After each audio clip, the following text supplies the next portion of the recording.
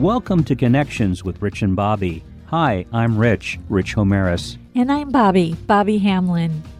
Now, most of us take for granted the air we breathe. Not so for our guest Kirk Legacy, as he shares a story of growing up with cystic fibrosis. We caught up with Kirk at a very unusual forum dedicated to 12 hours of continuous prayer and worship. It was held at Facebook on their main campus in California.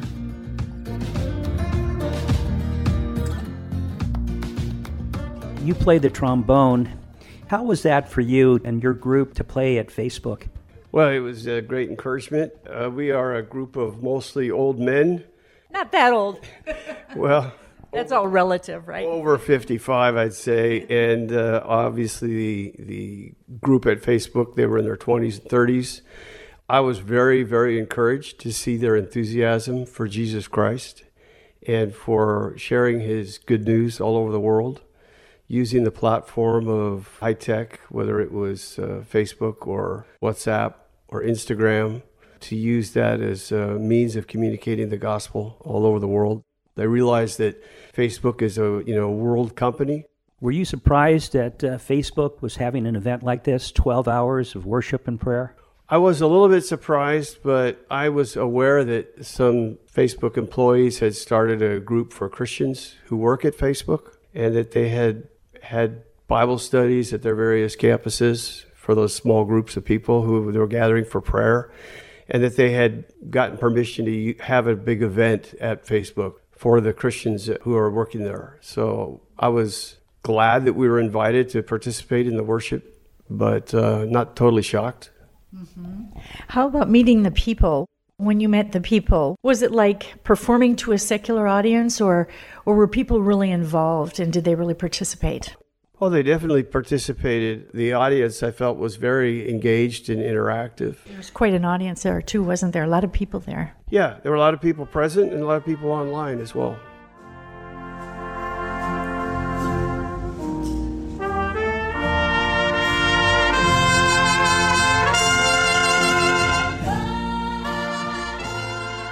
Living in the Silicon Valley area, are there other companies like Apple or Google that invite you out to play? Not yet, but we would love to play. And how is that for you to use music as a vehicle to share the gospel and to be a witness? Well, for me, it's a personal expression of who I am and what's inside of me. Because when I am playing my trombone, I am worshiping the Lord, even if it's in a rehearsal. I play unto Jesus all that I do, all that I am. And the fact that there are people there engaged and participating just is a bonus, yes, to be able to worship with them. I mean, there are times that I have been playing songs where I'm just weeping with joy or with meaning because the lyrics touch me so deeply. Mm-hmm. I think the one song that I led the introduction to was called Breathe. This is the air I breathe. I experienced physical struggle from the time of my childhood. I was born with cystic fibrosis.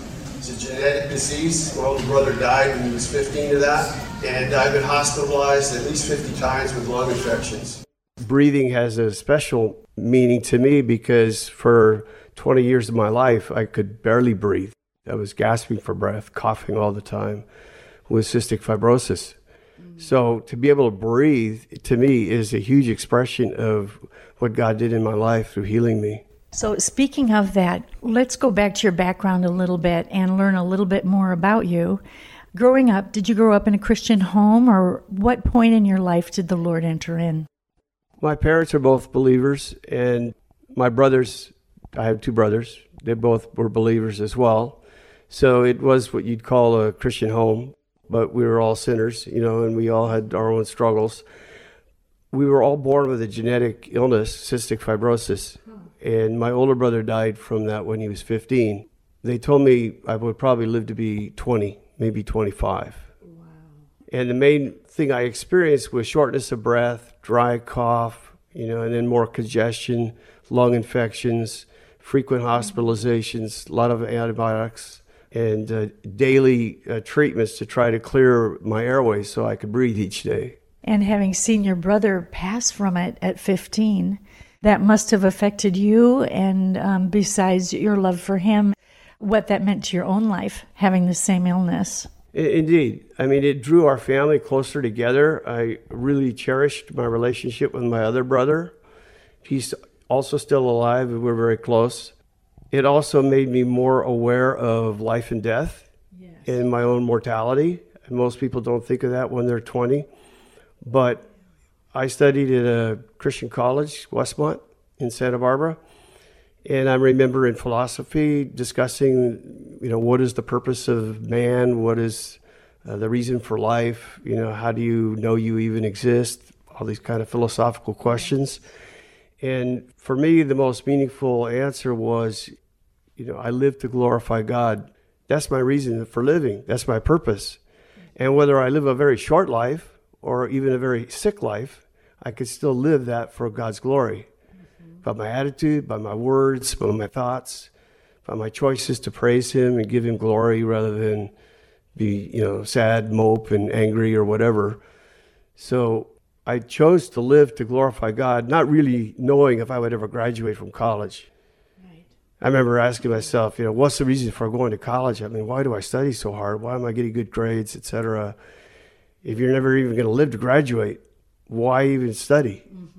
Are you trying to get a good job, or you hope someday to get married, or maybe you hope someday to get a house and settle down? I mean, what is life's purpose? And that's when I really came to grips with the fact that life's purpose is to give God glory, to know Him and to make Him known.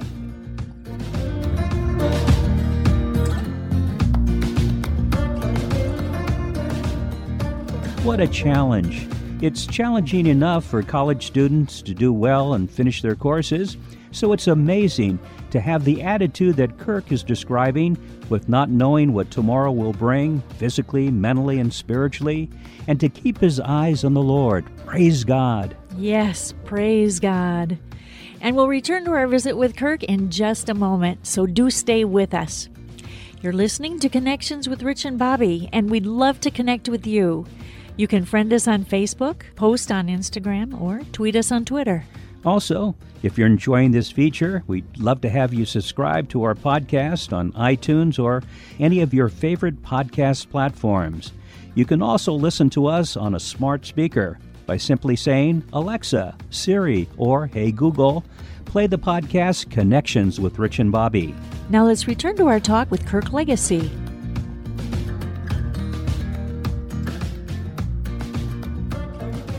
Giving God glory sometimes when things are going well might not be as difficult as when you were going through all these physical challenges and going through school and not really knowing what your future held.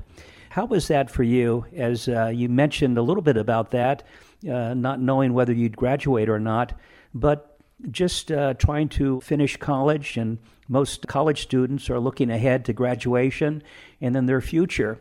But you had these different challenges before you. How was that to be able to interact with other students and yet know that, yes, I want to give God the glory? How did He help you through that? There were times when I realized that it was more important to sit and talk with a student who was hurting than to go to class, because relationships matter, and people are eternal, but knowledge will pass away. And I still did my homework. I still went to class as much as often as possible, but I recognize that people's relationships are of highest importance. Having that point of view is really something for a young person, because young people tend to take for granted that they're going to be here tomorrow, take for granted that they'll go on and maybe meet someone, maybe have a family and so on. So they're not so focused necessarily on how they're living their lives every day. It's more like, whatever happens today, and I'm looking towards the future. In a way, that's kind of a blessing that what you went through helped you focus on what's really important in life. And that's unusual, I think, for somebody so young. I would say, without a doubt, having cystic fibrosis helped me know God better than if I had been healthy. And indeed, I did ask to be healed, and I wasn't healed of cystic fibrosis. So I struggled, God, why don't you heal me? I mean, I think I could do so much more for your kingdom if I were a healthy guy instead of going to the hospital all the time. And the Lord spoke to me by just the scripture, my grace is sufficient for you, for my power is made perfect in weakness. And I realized that to live with an illness and to suffer and to experience ongoing pain and still be gracious about it and have experienced God's grace is more powerful than to be healed, because I can't promise you that you're going to be healed of whatever ails you. God sometimes heals and sometimes he doesn't. You know, that's such an important point, because so often you can hear, even among other Christians, that if you're not being healed, you must be doing something wrong. Why doesn't God want to heal you? Or people feel guilty, like I must be in sin or something.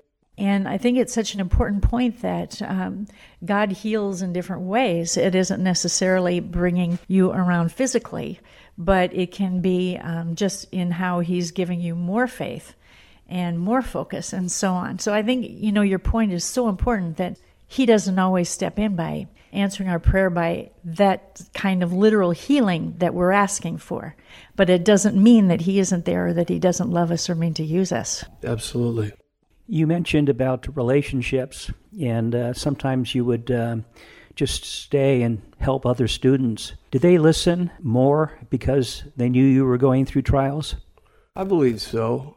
I had one friend some years later who I met. He said, you know, I never could have talked to you if you had been, you know, super healthy. Wow. He said, because you were weak, I felt I could approach you and share my own concerns with you.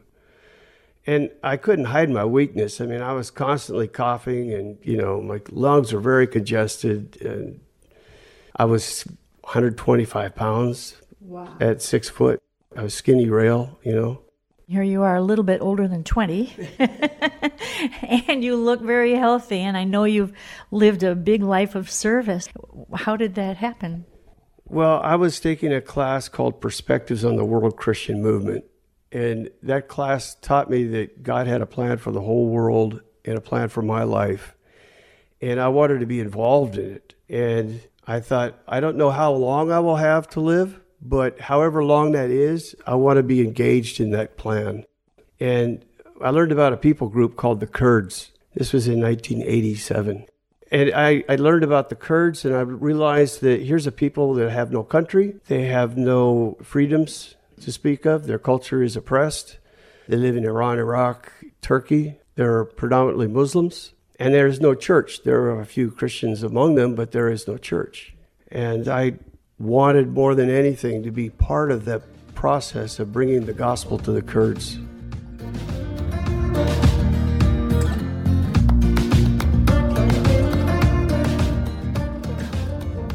And on our next podcast, Kirk shares not only how the Lord performed a physical miracle in his life, but also how he stepped out in faith to reach the Kurdish people with the gospel. So be sure to join us then and tell others. Yes, and it is an amazing story. Also, Kirk Legacy has written a book telling of his story entitled Between a Rock and a Hard Place. Very clever.